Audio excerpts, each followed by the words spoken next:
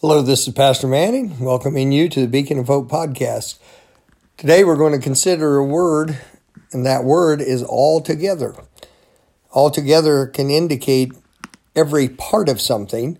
It can be for good or for bad. Something can be altogether good or it can be altogether poor.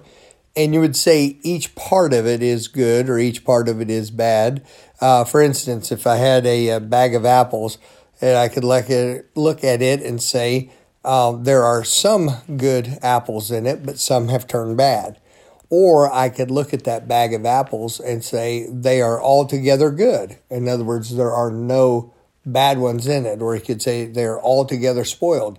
There are no good ones in it. So altogether is looking at the entirety of all the parts.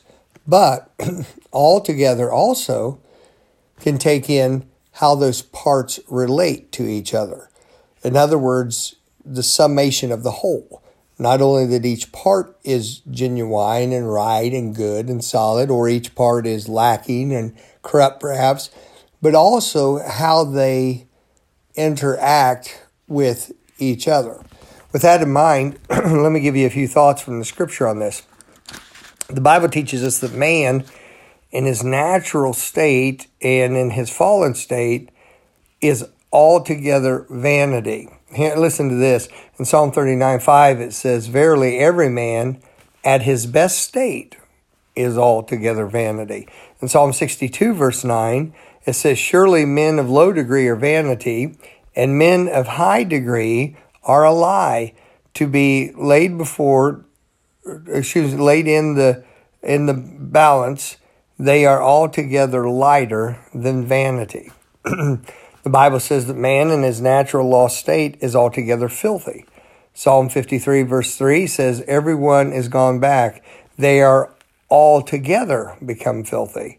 There is none that doeth good, no, not one."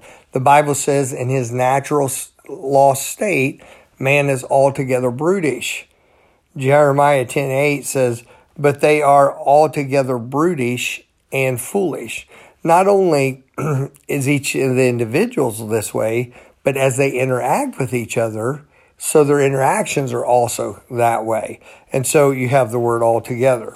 Let me say to you that God has something far better for his people than just leaving them in that natural, brutish vanity state. God has something a lot better.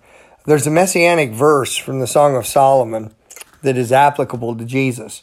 When you read the Song of Solomon, also known as the Song of Songs, when you read that book, you have a romance and love relationship going there, which is to depict the relationship between Christ and his church. This verse is given in the Song of Solomon, and it is a tremendous verse. Listen to it as I read. It's in Song of Solomon, chapter 5 and verse 16. It says, "His mouth is most sweet. Yea, he is altogether lovely. This is my beloved, and this is my friend, O daughters of Jerusalem."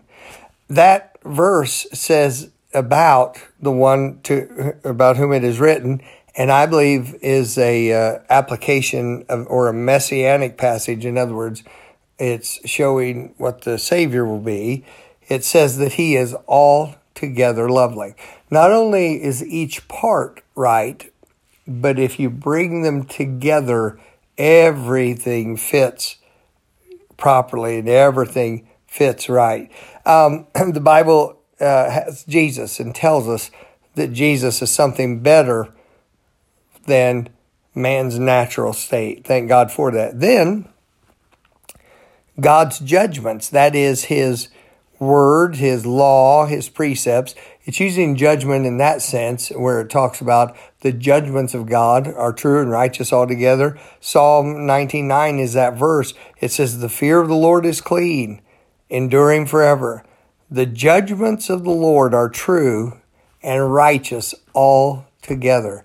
There are no contradictory judgments or laws given by God. There are no things that usurp each other or contradict each other. No, instead, they are true and righteous altogether. Each one is right, and how they interact is right throughout. They are righteous altogether. Because of what God gives us we can have integrity. That's a great word. Integrity has the word from which we get the word integrated. If you have an integrated system of some type, you have a system in which various parts interact properly and benefit each other, and those parts coming together in a proper form create a whole thing, which then is useful and dependable and that sort of thing.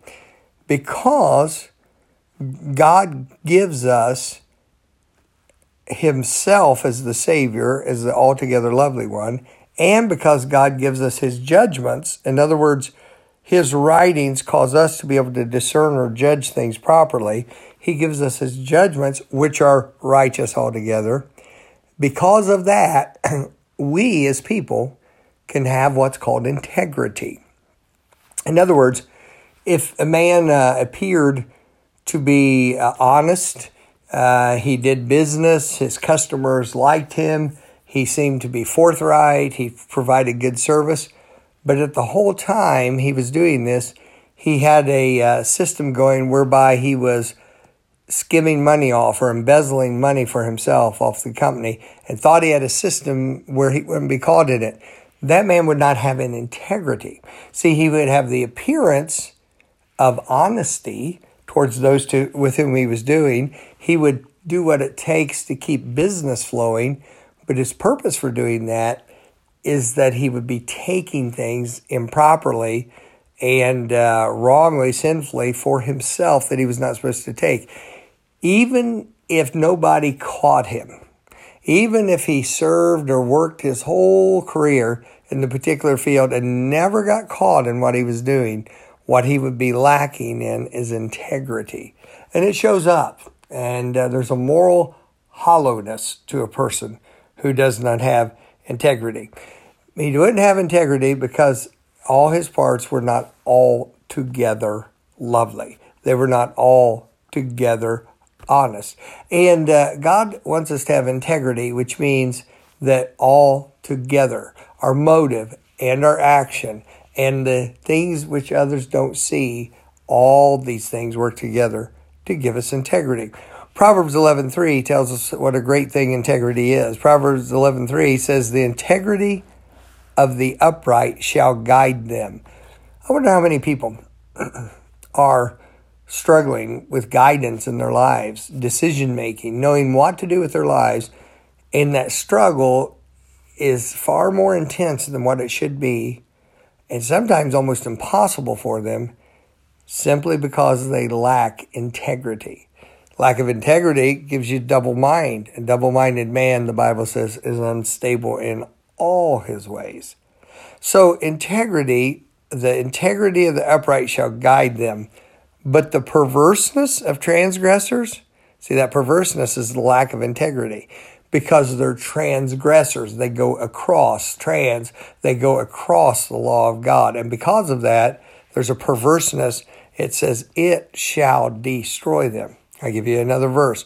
Proverbs 20, verse 7 states this: the just man, in other words, that man's has integrity in what he does, and that man is in good standing before God because of God's mercy and because of a right relationship with God. The just man walketh in his integrity. His children are blessed after him. Best heritage that a father could ever give to his children is a heritage of integrity. And children are affected by a lack of integrity, whether or not it's ever exposed. It affects. The just man walketh in his integrity. What is that? His day-by-day actions, his day-by-day steps of life match the integrity of who he is. These are great thoughts. God doesn't want us to be perverse.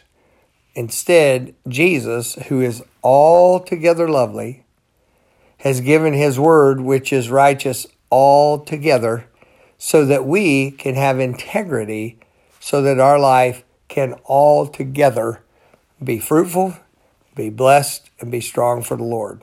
These are some great thoughts. I hope you'll take them as more than just thoughts, but rather that today you'll set yourself to operate in a way that is the way of integrity And that is a way of being altogether what you ought to be.